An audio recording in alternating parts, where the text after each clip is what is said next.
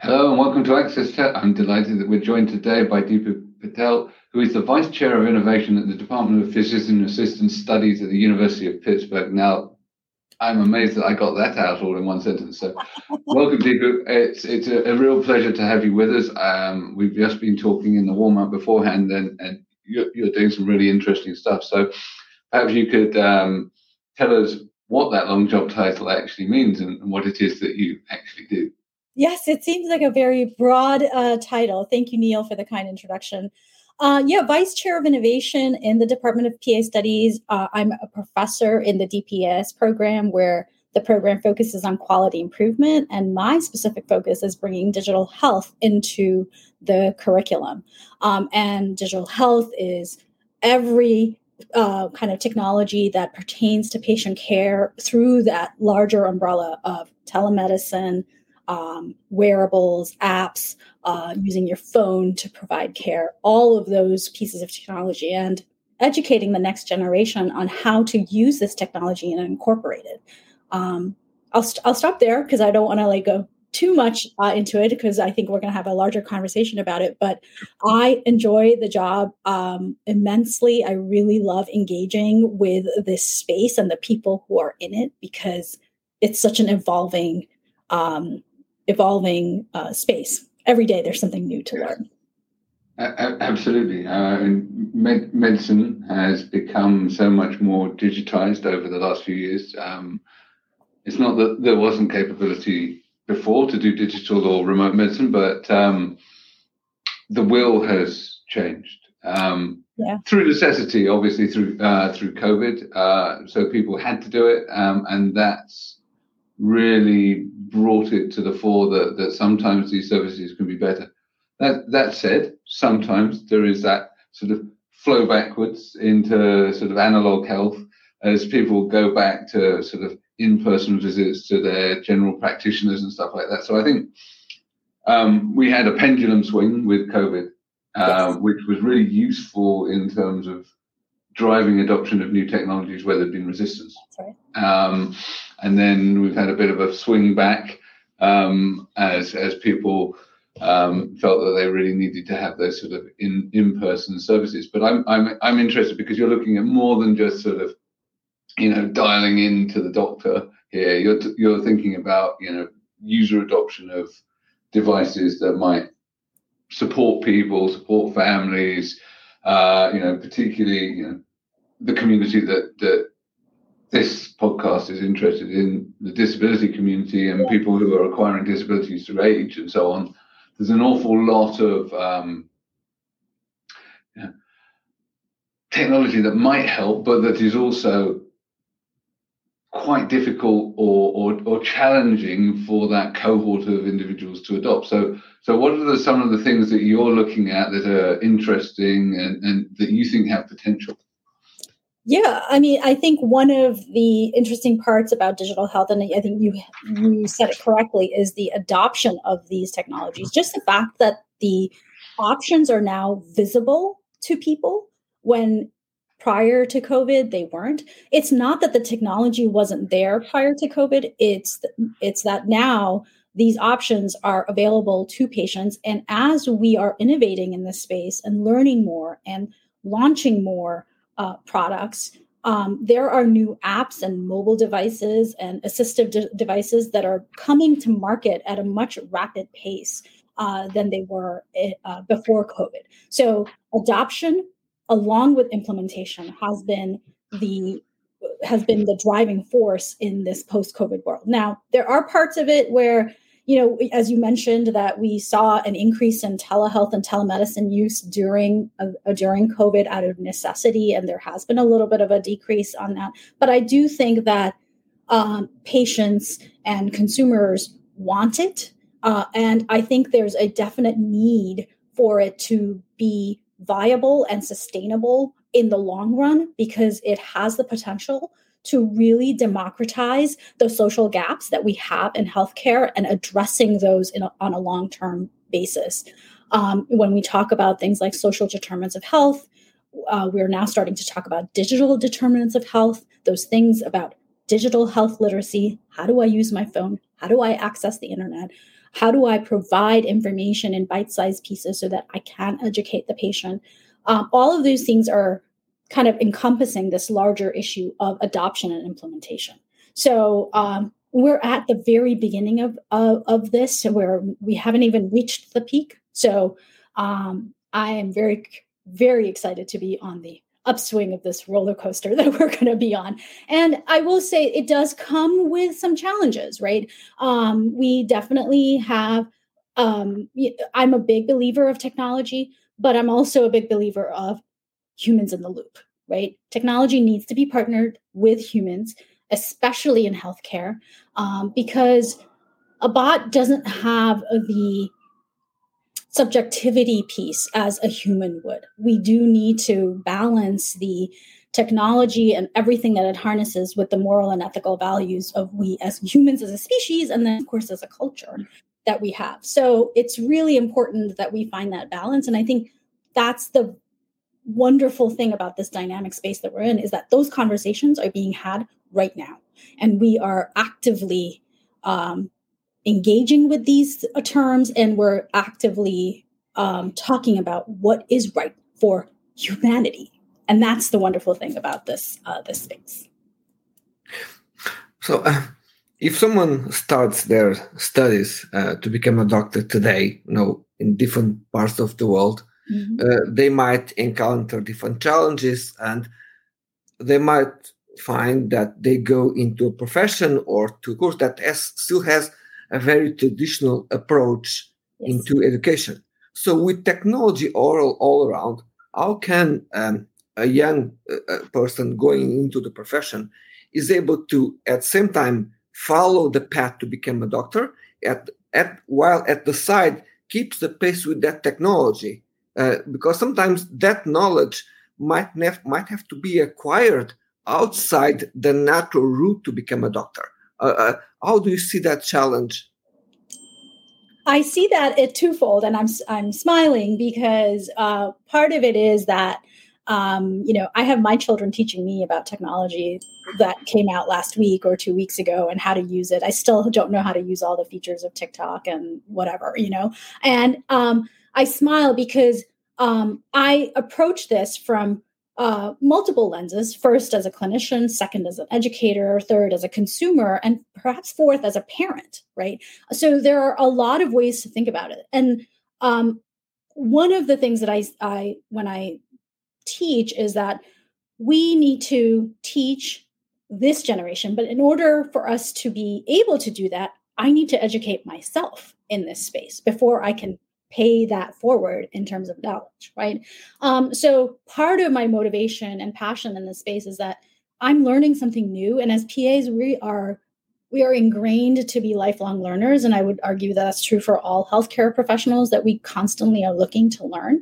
And I think learning this space has been really, really rewarding, and learning new things to teach the students to say, think of it this way.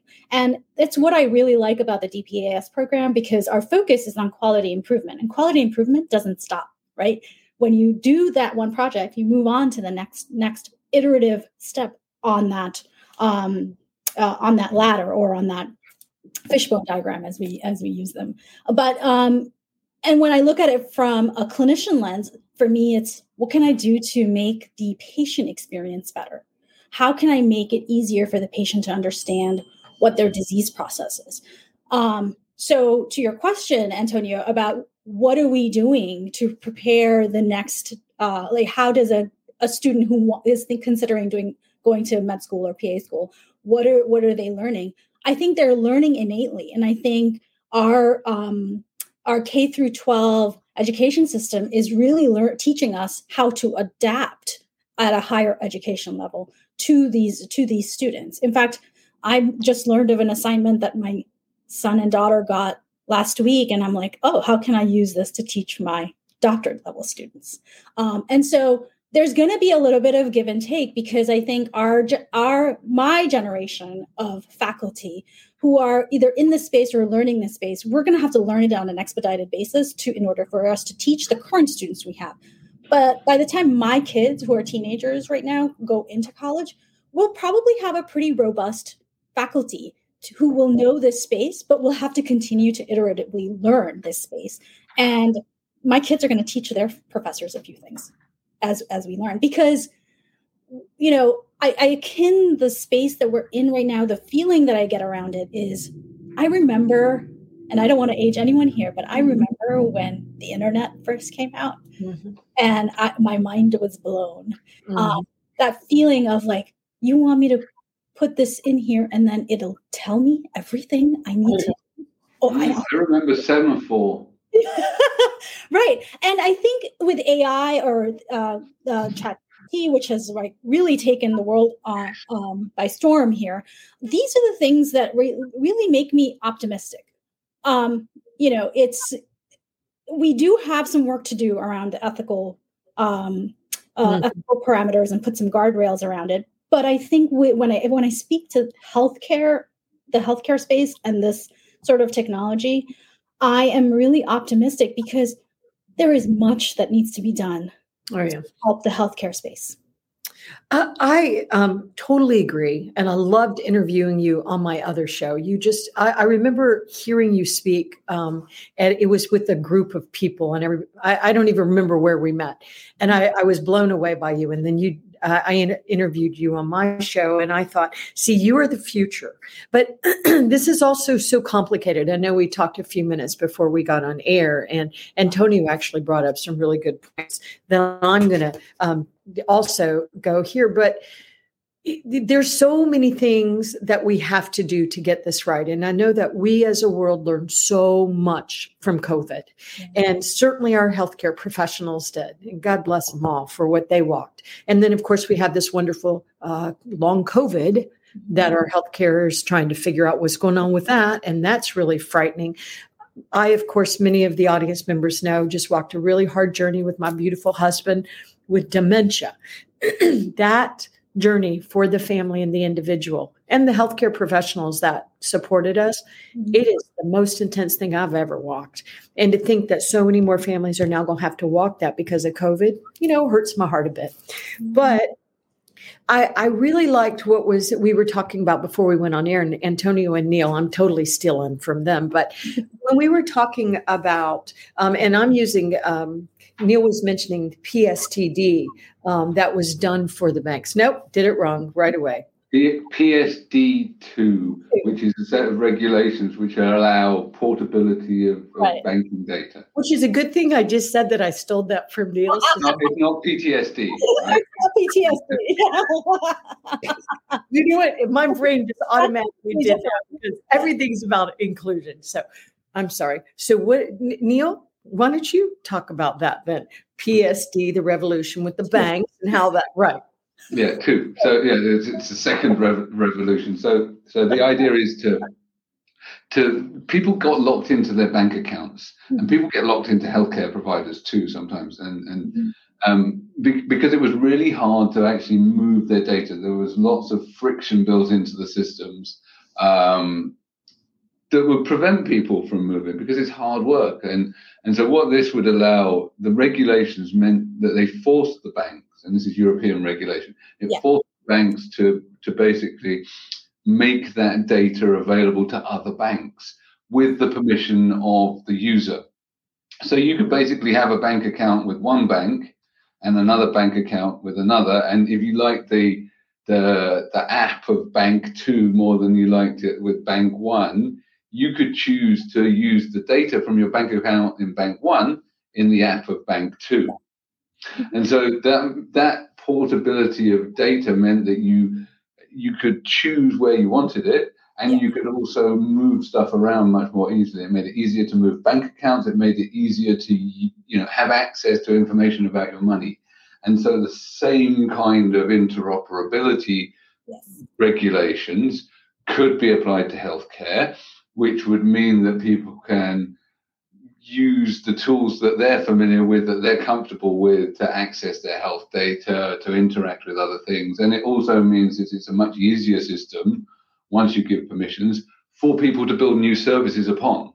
Yes. And those services that you can then do, might revolutionize how we care for people, might make it a lot easier, because At the moment, despite the sort of the stuff that has happened in telehealth and telemedicine, the systems are still pretty crappy. And I just today signed up for a new GP because I moved and I got forced to leave my old GPs eventually, and they were going to chuck me off general practitioner, local doctor, right? Just in case somebody doesn't know, like me. No. So I had to sign into a new local doctors, and the websites are horrible. Yes. And they're counterintuitive. They use language that is so they're not cognitively accessible. They're not technically accessible. They presume that you know how to use stuff. They were a mixture of metaphor and garbage, sort of. So they've kind of done things like a digital waiting room, and there's no real signposting or flow of how to get to various services. Sorry, ranting a bit. But these kind of things can be resolved if you allow people to take their data and move it about easily. So I think this is where Deepa was saying the interoperability is really important. Yeah, absolutely. And sorry, Deborah, that was a very long, ranty explanation of PTSD 43. Well, what you're saying is you have PTSD from signing up. using the really bad digital systems. And if I can't use them and I work in IT, right, then our older population or our less digitally literate population, not only are they sort of digitally excluded, they're socially excluded, they're medically excluded, and these are the social determinants of health that you were talking about before. Yes, I was about to say, you have very nicely summarized all the aspects of digital determinants of health that I was just talking about earlier, actually. And I will just say, one of the things in healthcare that a lot of healthcare systems, especially even the ones that are patient-facing or consumer-facing, are not designed for the patient in mind. They're designed with either the provider or the payer in mind, right? This is where I see an opportunity for cross-industry collaborations to happen outside of healthcare. And one of the things I teach my students is that there is much to be learned from other industries with healthcare. And it's part of quality improvement that you kind of think outside the box in terms of the solutions that you're proposing. So a very simple point that you made, Neil, about how making an appointment was such a nightmare because navigating that website was not intuitive for you. Someone who works in the space knows where the buttons should generally be located on a screen. And it's not easy to find. Why in this day and age can we not create a system where you can make appointments, patients can make appointments very easily. And some platforms have started having this now and not, and are getting better at it. But I'll tell you, the reason they are awful is because we're still very new to this. And also, we just have recently have had consumers expect this of us. And we don't think that making an appointment with your GP should be a pleasant experience. It should be. Why shouldn't it be? That's simple. First touch point as a customer. You should want to come see you. I have to come back to this because essentially what I was going to say was that these digital systems that they've made are just literally digitizing the crappy analog systems that they already had, right? So it was always crap getting an appointment at the doctor's. You'd have to hang on the phone, or you'd be in a queue, and there'd be like vomiting babies and farting old people, and it'd be a time that wasn't inconvenient. And then they digitized it, and get this right. You have the opportunity to so they run the website 24/7, but you can only make an appointment via the website during their office hours. Yeah. Why?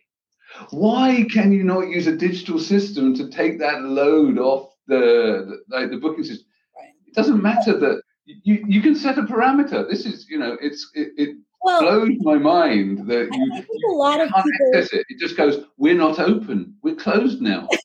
That shouldn't matter. It just goes to show you that a lot of people, especially in the newer implementations of this, have basically said, here's how we do it on paper, and then we're just going to put it online. We're going to do the same thing online, and it's not the same, right? And also, we have lived in this digital world for now well over 25, 30 years.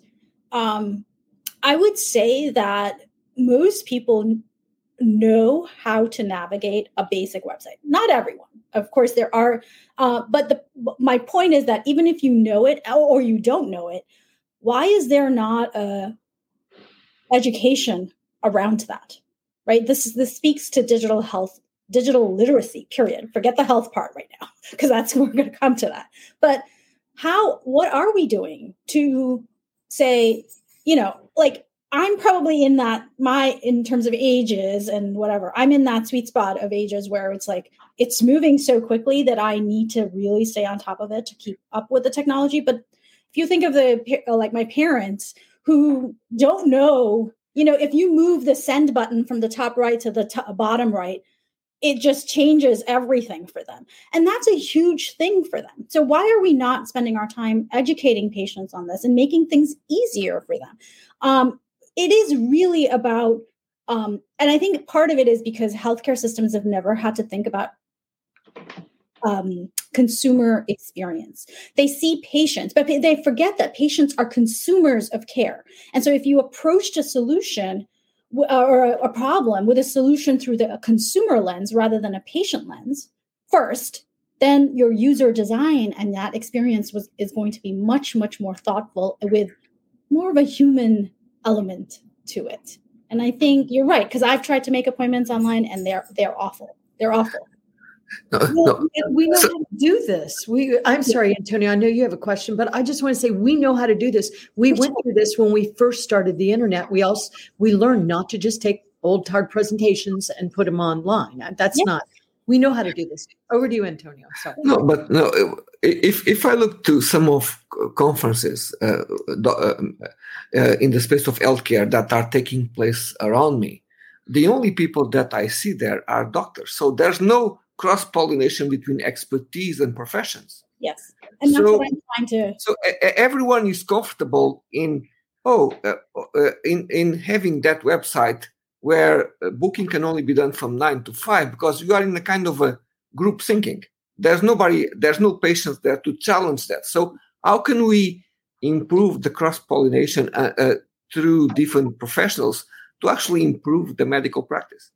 I think part of it is what we're doing in the program that I teach in, right? Focusing on quality improvement, consumer experience improvement, and really looking at what are the small changes that we can make that have huge impact across the system. And I can certainly speak to, we just graduated our first cohort in the program, and there was one person's project that she changed one thing. It was just about educating the clinician on one preventive measure screening. Just say, just think about this and see if your patient needs it, right? That one change in the system, like just saying, I'm going to teach you about it, and then I want you to think about it. This was to clinicians in where she worked, impacted 600 families. Just a screening. We haven't even gotten to a diagnosis yet, right?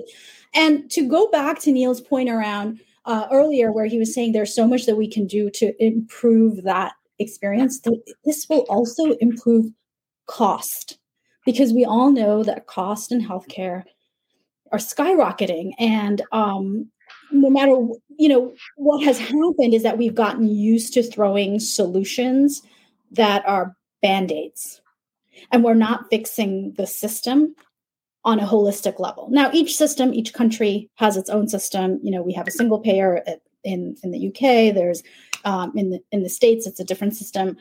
EU is another system within a system, right? Like, so there's lots of other ways to do it. But this is a solvable problem. It's a matter of will, because the people are there. People want it. the technology is there. And I think COVID, if there is a silver lining from the mess and the horror of COVID, this might be it in healthcare, is that we are now finally having these conversations to change our habits and change our thinking. And that it's not scary, or sometimes it is scary, but we need to have a conversation so we can improve care for all of us involved. And by the way, I'm a consumer of care, as are all of you. And we all have those horrible experiences in healthcare.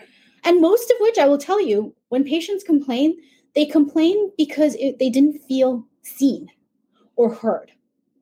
It's oftentimes not about the care, right? It's not that I didn't get the antibiotic. I mean, there's a little bit of that, but like I went in for this and I wanted this and I didn't get it. It's more about how you made them feel and whether they felt heard about their complaints. And I will also say that it just seems unnecessarily complicated. Yeah. And I know that we were told, oh, good, we have a little puppy joining. Sorry, my fur babies are. That's something we learned during COVID, is that people have lives. And sometimes they have dogs and children, and they have lives. So hello to your puppy. But I think it's such a mess. Like, for example, and I'll do a rant like Neil did. My daughter with Down syndrome, she's really struggled with her weight since she had a medical emergency. And there is actually a drug that has been approved that would be very good for her. Her doctor has written this up 1,000 ways to get the insurance company to approve, and the insurance company keeps denying it. And things like that make me so mad, because I don't go to the doctor to talk to the stupid insurance company. So here in the States, and I know it's not just in the States, but it is such a mess. We do not control our health records as an individuals. We do not get to have a say. We don't get to have the prescriptions that are actually going to help us. Yeah.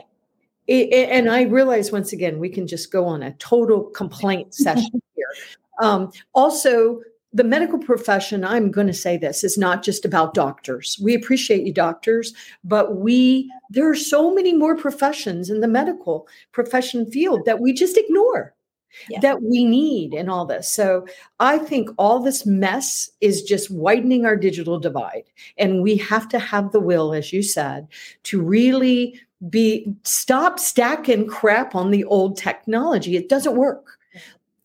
Medical professionals, please come join these conversations the rest of the world is having, and we need leaders like you, which is why, once again, I'm so impressed with your work.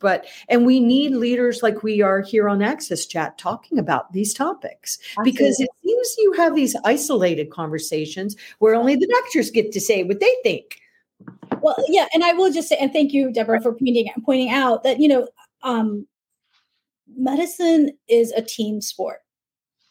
And I think patients need to, you're right, we always use the term doctor. Sometimes it's used generally for all healthcare providers, but it really is, every profession that is in healthcare adds value to the patient who is in front of them.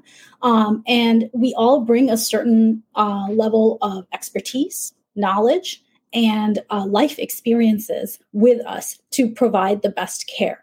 Doctors are absolutely part of this ecosystem, but so are PAs and NPs and PTs and OTs and social workers and mental health workers. God bless the mental health workers. We need more of them. Really, there is a lot of workers. When we were in the hospital for months, the people that came into my daughter's room to help, that never get acknowledged. And what I started doing was I just started taking names. And every time somebody was kind to us. And when we left that, I wrote a letter to the CEO of HCA and said, let me tell you who was involved in my daughter's care and how much we appreciate it. The people that would let us into the hospital when it wasn't open up. They there are so many people, there's so many positions, and any of these positions, if they're not taken seriously, we all lose. So I want to. And I think that mindset of the traditional set of medicine, where the physician is at the top and the hierarchy of what it is changing. Traditions take time to kind of evolve and shift in their thinking, and I do think it has changed for the better. Is there work to be done? Absolutely. Is there more collaboration that needs to happen? Yes. But I'm saying not only is there a need to be collaboration within the healthcare community and the professions, but I'm saying I want to talk to the guy who runs the manufacturing plant. I want to talk to the gal who runs the consumer user design experience, because there are lessons to be learned from all of these aspects. I want to talk to the engineer who is designing the EHR or the appointment booking software.